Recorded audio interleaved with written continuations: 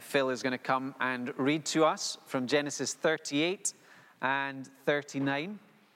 A long story. Well, it's the two stories, but as we'll see, two stories that speak of the same story of salvation.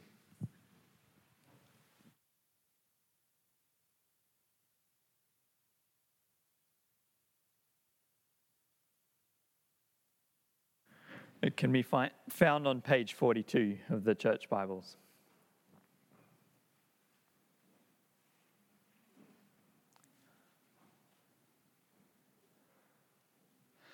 At that time, Judah left his brothers and went down to stay with a man of Adullam named Hirah. There, Judah met the daughter of a Canaanite man named Shua. He married her and lay with her. She became pregnant and gave birth to a son who was named She conceived again and gave birth to a son and named him Onan. She gave birth to still another son and named him Shelah.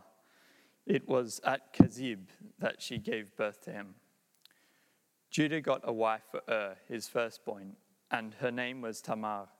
But Judah's firstborn, was wicked in the Lord's sight, so the Lord put him to death.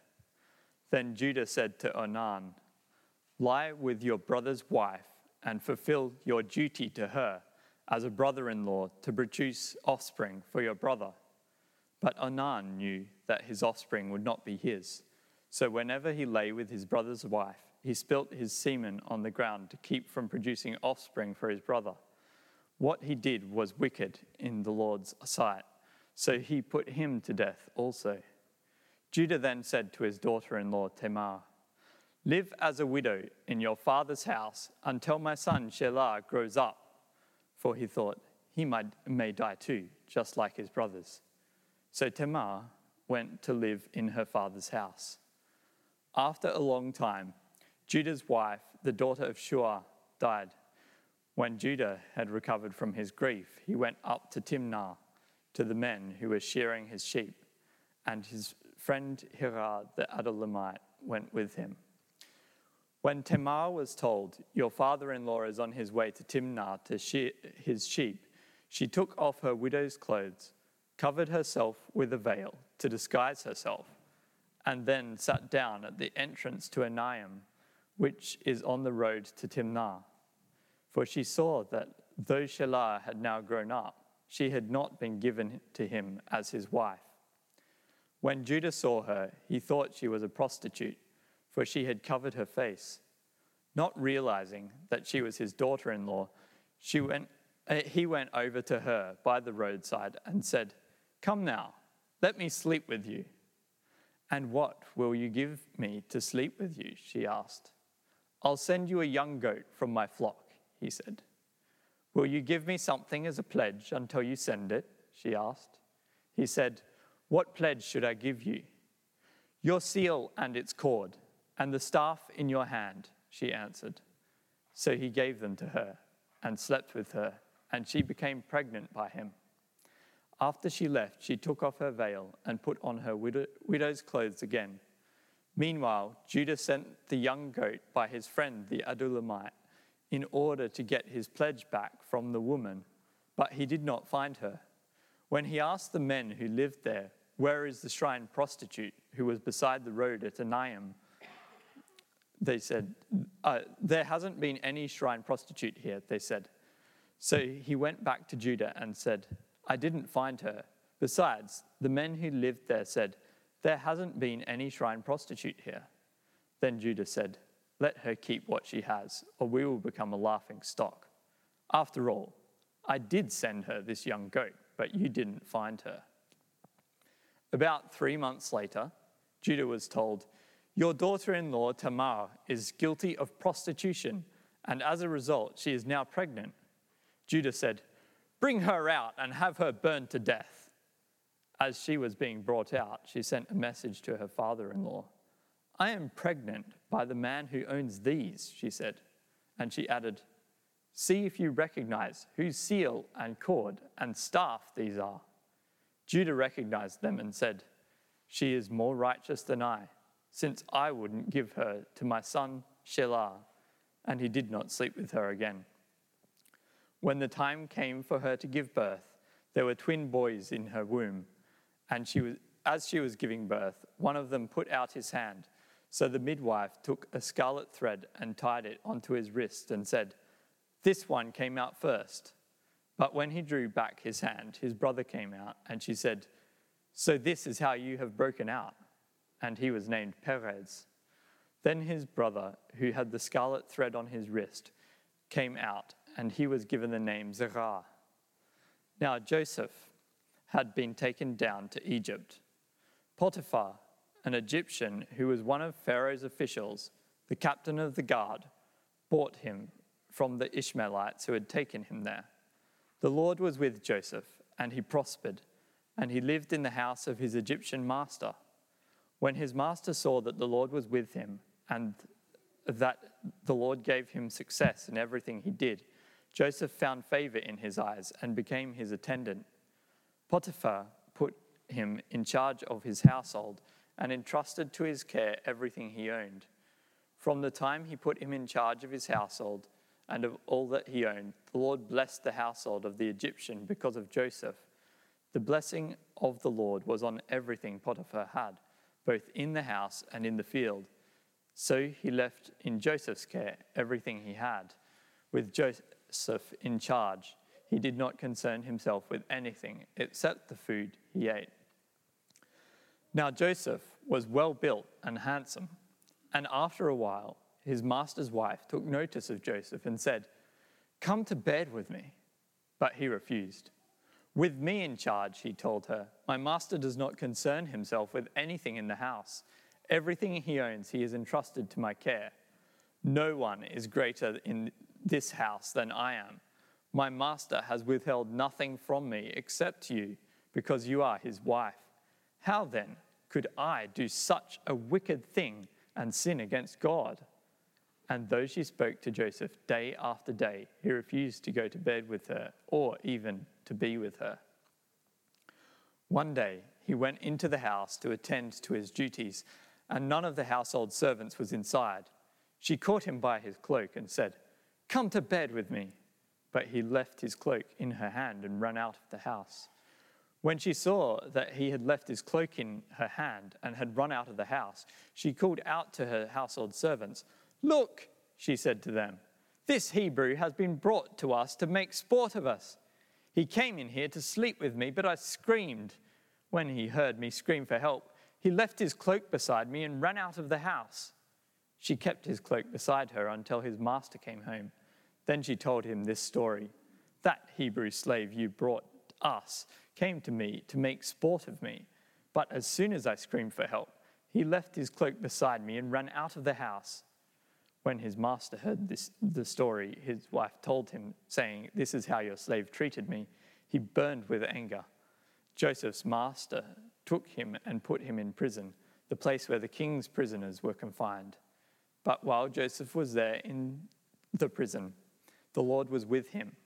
He showed him kindness and granted him favor in the eyes of the prison warden. So the warder put Joseph in charge of all those held in the prison, and he was made responsible for all that was done there.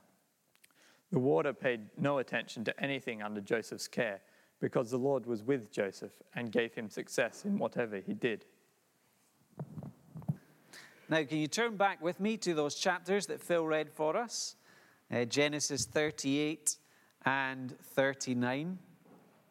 I want us to think this morning from God's word of the reality that God's people are those who are saved by grace in order to live holy lives. To see how the stories of Judah and Joseph help us to get to that truth. Now, I guess some of us will have noticed that it's Oscar season in Hollywood. One of the movies that people are talking about is the film 1917, because it was filmed in a single take, something new, both in terms of direction and cinematography. I find Moses' storytelling is so interesting and compelling as you get into the details of Genesis. Here he is writing the story of salvation. And what's Moses' cinematography? How does he lay out the story? Well, here in chapters 38 and 39, we have these two brothers. We have Judah and Joseph. We have two journeys, both going down. So in one sense, we can think about it as a sort of split screen, these two diverging stories, but they also come together. There are contrasts, but they both help us to understand the big idea of God's salvation that Moses wants to share with the people then and with us today. So on one level, we can read them, and we will, in a sense, read them as negative and positive example stories, but much more than that, they're helping us to see the story of salvation, to learn new things about God's grace and about how God's people are to live. So as always, when we come to God's Word and to these stories, we're going to see how they relate to the wider story of salvation, how we can draw applications to our own lives. And principally, we want to see Jesus as the great hero of this story of salvation always. So, two stories of similarity and contrast. Maybe one question we should ask at the beginning. We've seen that Moses is writing the story of Jacob's family, and he's focused from the beginning on one of the sons called Joseph. So then we need to ask ourselves, well, why is Genesis 38 here? Why does it seem like there's this page break and into the story of Joseph comes Judah? Well, one of the things as we see the whole story, and we'll get there in a few weeks, we'll understand that Judah too is on a spiritual journey. We're going to see that God is going to choose him to be the line through which God's King Jesus will come. And so we're going to see his spiritual transformation. And we'll think about that in part today. But I think that's why this story is here. But it's also here because it helps to provide a number of points of connection and contrast with the Joseph story. So we'll begin thinking about journeys. Both of them, we're told at the beginning of each chapter, went down. Look at chapter 38, verse 1. At that time, Judah left his brothers and went down to stay with a man of Adullam. And then chapter 39 begins, now Joseph had been taken down. So we see Judah's journey is a free choice. Here is Judah walking away from his family. His father is mourning, and Judah walks away, and in so doing is also separating himself from Jacob, his father, who had received the promises of God. There is something shocking in Judah separating himself from the family. The nation has dealt with a minor shock of Harry and Meghan walking away from the royal family. Here is a much more significant departure. And he's gone there and he will marry a Canaanite woman. Abraham had said, I don't want my son to marry a Canaanite. Isaac had said, I don't want my son to marry a Canaanite. But Judah decides that's exactly what he's going to do. So that's the beginning of Judah's journey, whereas Joseph, we see, he has been sold into slavery. We saw this last week. So Judah came up with the idea to sell Joseph into the hands of these traders, and he will become a slave in Egypt. So we have this contrast. We have one son, disobedient son, Judah. He's living in the promised land. And we find Joseph, the obedient son, he's living in the land of oppression and slavery, a land dominated by the anti-God of the Pharaohs. But one is walking with God, one is walking away. The imagery of journey is important. And I wonder today, as we find ourselves in church, would we describe our spiritual journey as one of walking towards God and walking with God? Or like Judah, are we walking away from God? What are the measures that we use to look at which direction our spiritual journey is? Perhaps you can think about your connection to the Word of God. Do you find yourself reading the Bible regularly and enjoying that time to enjoy fellowship with your Father in heaven? Perhaps we can think about your connection to church. Are you glad to be able to have the privilege of worshiping your God? Are we making the most of fellowship with God's people? What is our connection to Jesus, the Son of God? Is he someone we're intrigued by? Or is he more than that? Is he someone we are trusting in as our Lord and our Savior? It's important for us to think about our direction, our spiritual journey. In these chapters, another similarity, another contrast, we find God's verdict on their lives at this point. One, we see judgment. The other, Joseph, we see receives blessing. So we can perhaps remind ourselves of Judah's story and his family's story. Chapter 38, we can read it, verse 7. Judah's firstborn, was wicked in the Lord's sight, so the Lord put him to death. Onan, verses 9 and 10, is also wicked in his actions in the Lord's sight, so he put him to death also. And Judah too is guilty of unrighteousness. His leaving his father, leaving those promises behind, was unrighteous. His marriage to a Canaanite woman was unrighteous. His failure to keep his promise to his daughter-in-law Tamar was unrighteous. His seeking out a prostitute was unrighteous. And one of the wonderful things about the story of Judah is we see that this unrighteous man will receive mercy from God. He'll receive a place in the family of God. He stands for us as an object lesson in the mercy and the grace of God. We see and Onan, these two sons, are both unrighteous. Is simply described as wicked, whereas Onan's actions as a lawbreaker, failing to fulfill his duties, he too is wicked, and God judges them. And that reminds us that God's justice is real.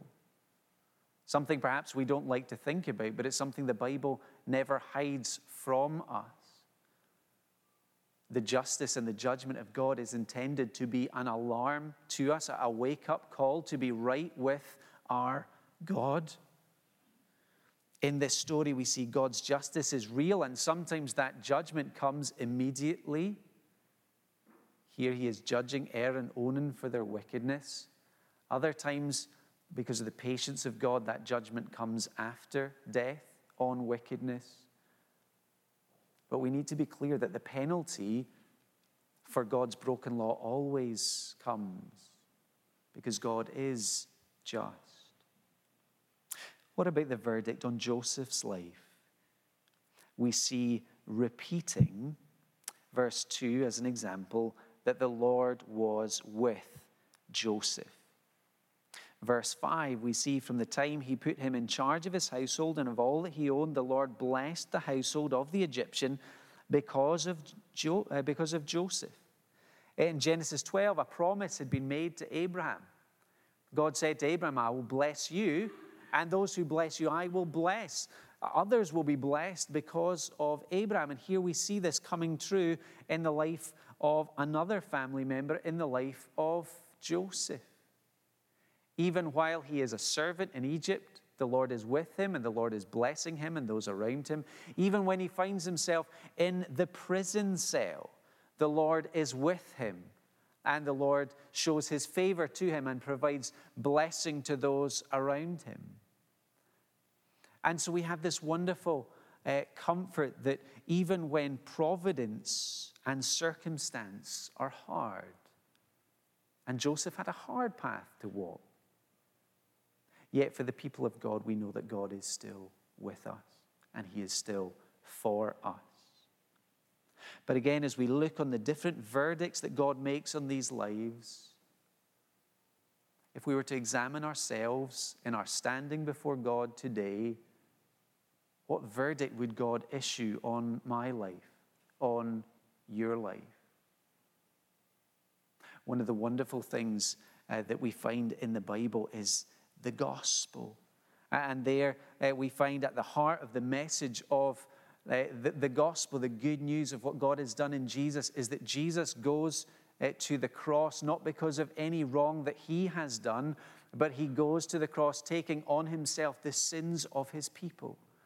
Jesus will take the curse of God for covenant breaking on behalf of his people. The just will die for the unjust, so that we might receive the blessing of God. That's not what we deserve, but by God's grace in Jesus, that's what we might receive. As our stories continue, as Moses retells them, another similarity and contrast, we see it in terms of temptation and sexual ethics.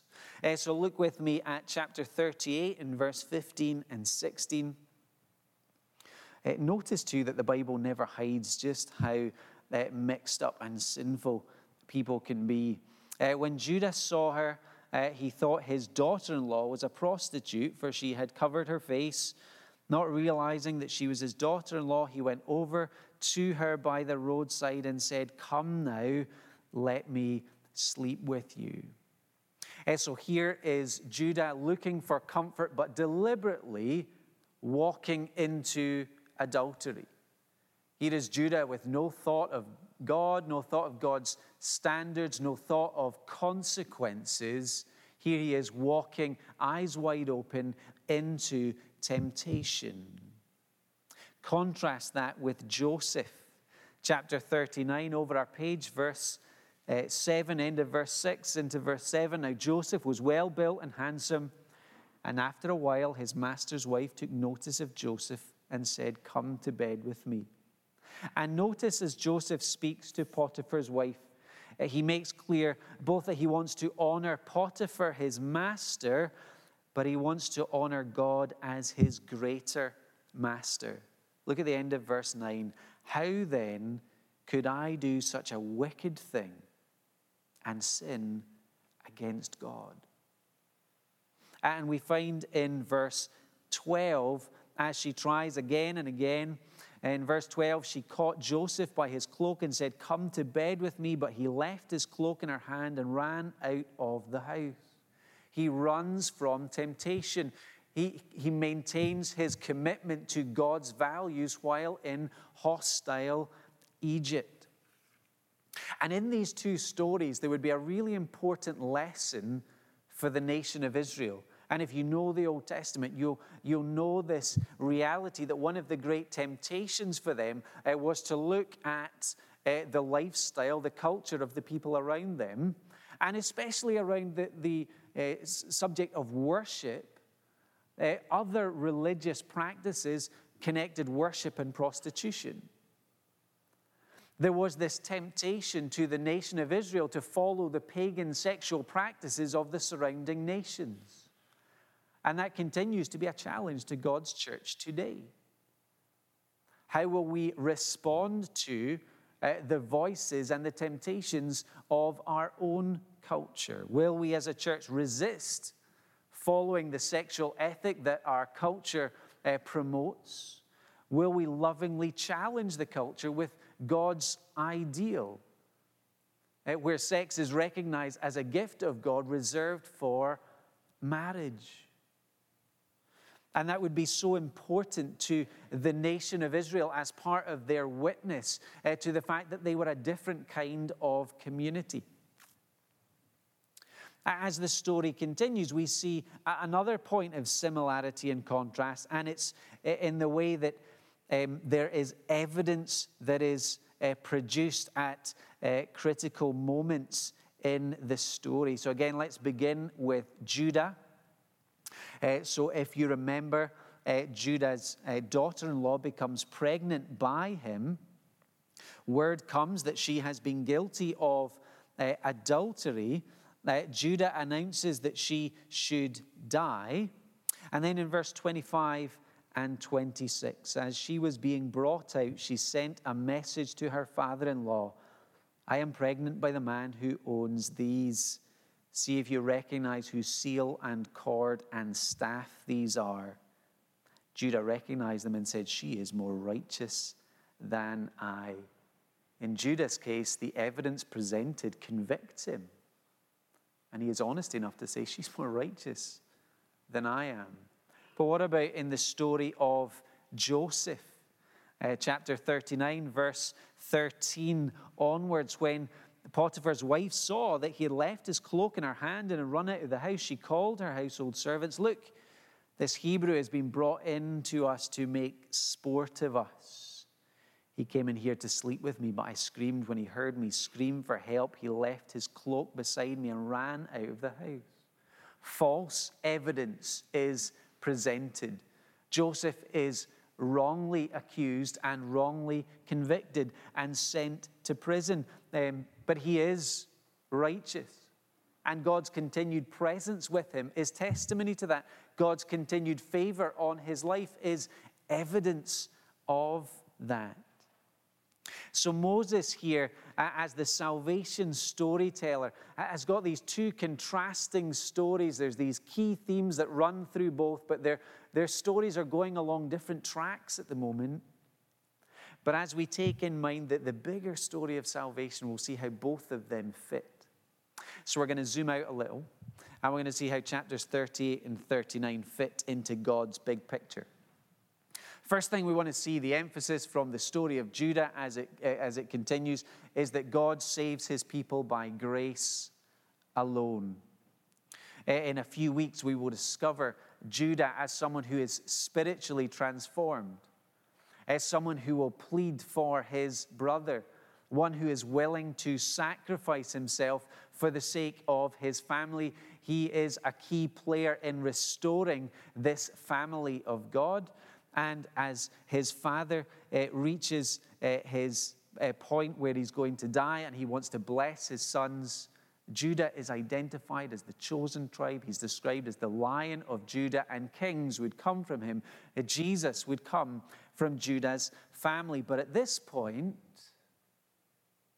Judah is guilty of sin, and Judah needs the grace of forgiveness. Moses, in recording salvation history, is so helpful to us as readers because he never attempts to gloss over the terrible mistakes, the wickedness of Judah and other characters. And in so doing, he presents hope for us all. What have we learned of Judah in the last couple of weeks? He's somebody who hated his brother, somebody who sold his brother into slavery. He is one who abandoned his family, who walked away from God's promises and walking away from his father, someone who walked into sexual sin. I wonder if, as we pause, we can identify with Judah. I wonder if there is a time, or many times perhaps, when we've lost our temper and wished ill on someone else. Perhaps as we look at our own story, we see times where we have failed to honor our parents, where we have fallen into the trap of sibling rivalry and jealousy. Maybe we're here today and we've rejected the path of our parents because we've rejected their faith. We've said no to God to go our own way. Perhaps in our story, we too have satisfied sexual desires in harmful, unbiblical ways. If our conscience says to us that we are guilty, then we need repentance and we need faith in the Lord Jesus. And we need God's grace that comes to us through Jesus just as much as Judah. Grace, God's loving kindness to those who don't deserve it and who can never earn it. That grace that comes to us freely in the sending of Jesus to be our substitute, to be our sacrifice, to be our Savior. And in Jesus, we see one who will live perfectly. We see one who will at all points resist temptation. We see one who will honor his Father, one who, regardless of circumstance, will walk in obedience the path that God had set for him. And Jesus will die for lawbreakers. When we look at the cross, we recognize the justice of God. That while God's people deserve punishment, deserve death, deserve hell. Jesus, to satisfy God's justice, takes the penalty there on the cross. And at the same time, as justice is served, so we see love is extended, and we are invited to receive that love ourselves in receiving Jesus as our Savior. We're invited to believe in him and to be saved. When we think about Judah's story, we see one who is a prodigal son, one who needs to be restored by grace. Perhaps many of us know Jesus' famous story of a young son who walked away from his father, who said, I want my share of the inheritance now. And then he goes away to enjoy his life, wild living, making sinful choices, but enjoying freedom as he thought it. But then he finds himself penniless and homeless. He finds famine comes to him, and it's that famine, it's that desperation that makes him come to his senses, makes him return home. That's the path towards spiritual restoration. And we can see, and we will see, those features in the story of Judah. And it's a wonderful thing that though Judah has fallen far away from God at this stage, that God will welcome him into his family. And God gives to Judah a key place and part in the story of salvation through his family line. Indeed, Judah's family tree highlights God's grace. Judah, this sinner from whom God's king will come. We find Tamar, who's in the family line of Jesus. We find Perez, this child born of sexual sin, who is in Jesus' family tree. There is grace, even in the story of Judah, because of the greatness of our God. And so there is hope for us if our lives have followed a similar track to that of Judah. If we have made choices that have taken us to shameful places, perhaps. If we have lived a wild life with no thought of God. If we have deliberately turned our back on God in order to go our own way, the message of the Bible is that grace is offered to you in Jesus. There is forgiveness for sin in him. That we can be declared righteous in God's sight because of Jesus. We can have new birth and become new creations in Christ Jesus. We can be adopted into the family of God, not because of who we are, but because of who God is and the gift he has given us in Jesus. This is also hope for us if we find ourselves praying for prodigal sons and daughters in our own lives. If we carry on our hearts that burden of those who have walked away from the faith, those who we have sought to teach and to train and to love and to pray for. The story of Judah is one of those stories that reminds us to keep trusting and to keep praying and to keep asking for God's grace to open people's eyes. So Judah teaches us that God's people are saved by grace alone. The story of Joseph reminds us that God's people are saved by grace in order to live holy lives. So Moses has been recording these stories, and it's that same Moses who recorded the Ten Commandments at Mount Sinai. And the Ten Commandments begins with a preface. And that preface says, I am the Lord your God who brought you out of the land of slavery.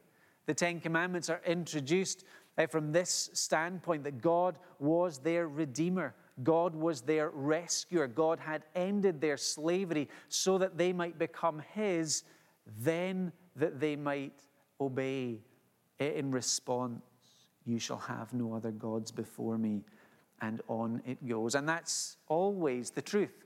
God saves his people. God acts in power so that slavery is broken. For us, it's not political or physical slavery, but there is a slavery to our idols, where there are things that we put in a more important place than God in our lives. There are things that we live for, even good things, that take the place on the throne of our hearts that belongs to God. And only God can remove that slavery so that we can have things in their proper place. It's God who breaks the slavery to our sinful rebellion. We are slaves to sin and we are powerless to do anything about that. But God, in His grace and by His Spirit and through His Son, can break that power and can give us freedom in Christ. And God saves His people so that we might be adopted as God's children. So we might live knowing that's our new identity, and that we might gladly respond in obedience. That as adopted children, we would take on our Father's family values and live for Him. One of the things that's clear in the way that Moses writes the story of salvation history in the early books of the Bible is that the people of God are intended to be like a light to the nations. That in their worship, in their lifestyle, in their pursuit of justice and mercy, in their sexual ethics, they were to draw other people out from their darkness. Because there's this new community, and it's attractive. And Joseph, he's a pattern of that kind of life. He lives with obedience to God. He lives with integrity. He works hard and he works well, and he lives for the glory of God, even in Egypt. Surrounded by unbelief and other gods, he remains faithful. When he's tempted into sexual sin, he remains obedient and he honors God. When he's facing hard providence and it would have been easy to be bitter and to grumble, we don't see anything of that in Joseph. I was reminded this week of the early church. I was reading an article that was asking the question, why did anyone become a Christian in the first 3 centuries of the Roman Empire? When the whole power of the Roman Empire was putting the squeeze on the Christian church, when it was throwing people in prison, when people being removed from their jobs and were losing everything and were being killed, why did anyone become Christians? Larry Hurtado, a New Testament scholar, talks about the Christian unique social project as one of those compelling factors towards people becoming Christian. That here was a new community and they put others first. They weren't self-centered. There was care for the poor, there was care for the suffering, and that was attractive and it was good. It was a community of peace and welcome. It was a community that didn't put up barriers and dividing lines in a very divided society. And that was seen as good and attractive. They were a people marked by forgiveness and wanting reconciliation rather than seeking out revenge, attacking, hating, killing. And that was striking and that was good. And they saw sex as a gift of God to be reserved for marriage. They didn't use it for power. They didn't regard it as just an appetite. And that was seen as attractive and good. Like Joseph, the church has always been called to live as strangers in a land not our own. We're citizens of heaven. And we are to represent God and to live for the glory of God in a way that attracts others towards the God who we love and serve. So as we close, let me ask, have you seen how good God is? And have you seen how good God's story of salvation is? Going back to films, my brother is one of those who, whenever he goes and sees a movie and he likes it, he'll always come back. Have you seen the movie? Well, you need to. His natural response is to recommend. That's something I think we all need to learn when we see the goodness of God and His story of salvation. That we don't stand on the side and be like critics, perhaps. standing in judgment over God's word and God's salvation story, standing in judgment over Jesus, his Savior. Rather, let God's word stand in judgment over us. Don't remain impartial and unmoved by this, the greatest story ever told. Rather, enter into this story as we are invited to. First of all, to see the darkness in our own hearts, to see the needs in our own lives of being reconciled to God. Consider carefully the light and the love that God extends into the world, especially in the sending of Jesus, the Savior. That we would believe in him, we would trust in him, we'd turn from sin and turn towards God through faith in Jesus, to become part of this great story ourselves, and then that we would live to share this story with others. It's one of the reasons as a church why we're excited about Christianity Explored. It gives us a chance to share the good news of Jesus with others. Let me encourage you to dig deep into the wonderful story that we have in the Bible, to be gripped by God's love and his grace extended to us, so that we would then want to recommend Jesus to others. We would want to share him with others.